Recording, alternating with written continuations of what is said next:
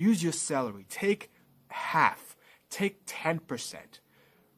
Go online. Research for 5 minutes. Find a non-profit organization that helps children, that helps youngsters and elderly people, and donate your salary.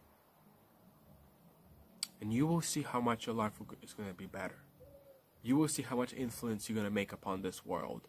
And you know what? Maybe nobody's going to talk about this. Maybe nobody's going to think and ever remember you. But God will always remember you. You know, a lot of people are asking this question. I've heard this question a lot, and I've asked myself this question so many times. Why is there evil in the world? Why God, if God exists, why God allowed people as Hitler to exist, or Stalin, or Neron, or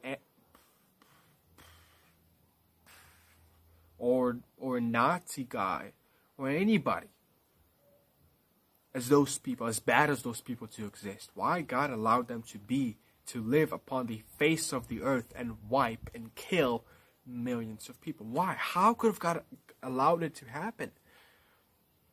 Why? Why even right now, as I'm recording this video in 2020, 10,000 miles from me, in some hidden dark valley, a girl is being raped or beaten or killed? And she's pure and she's perfect. Why is it happening? How can God look at that and allow that to happen? How?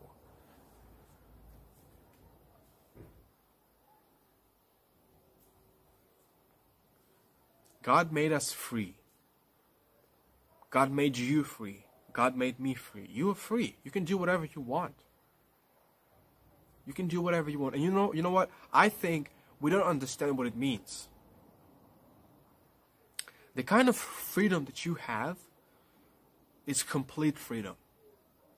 No laws. You can kill whoever you want. You can murder as many people as you want.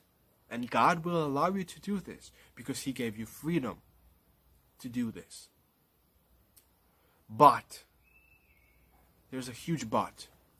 Every single human being, everyone who has ever lived, who is living right now, or who will live in the future, every single human being will stand before God and give Him an answer and an account for his life.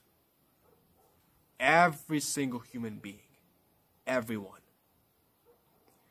And Stalin and Hitler and all those tyrants are going to give an answer. And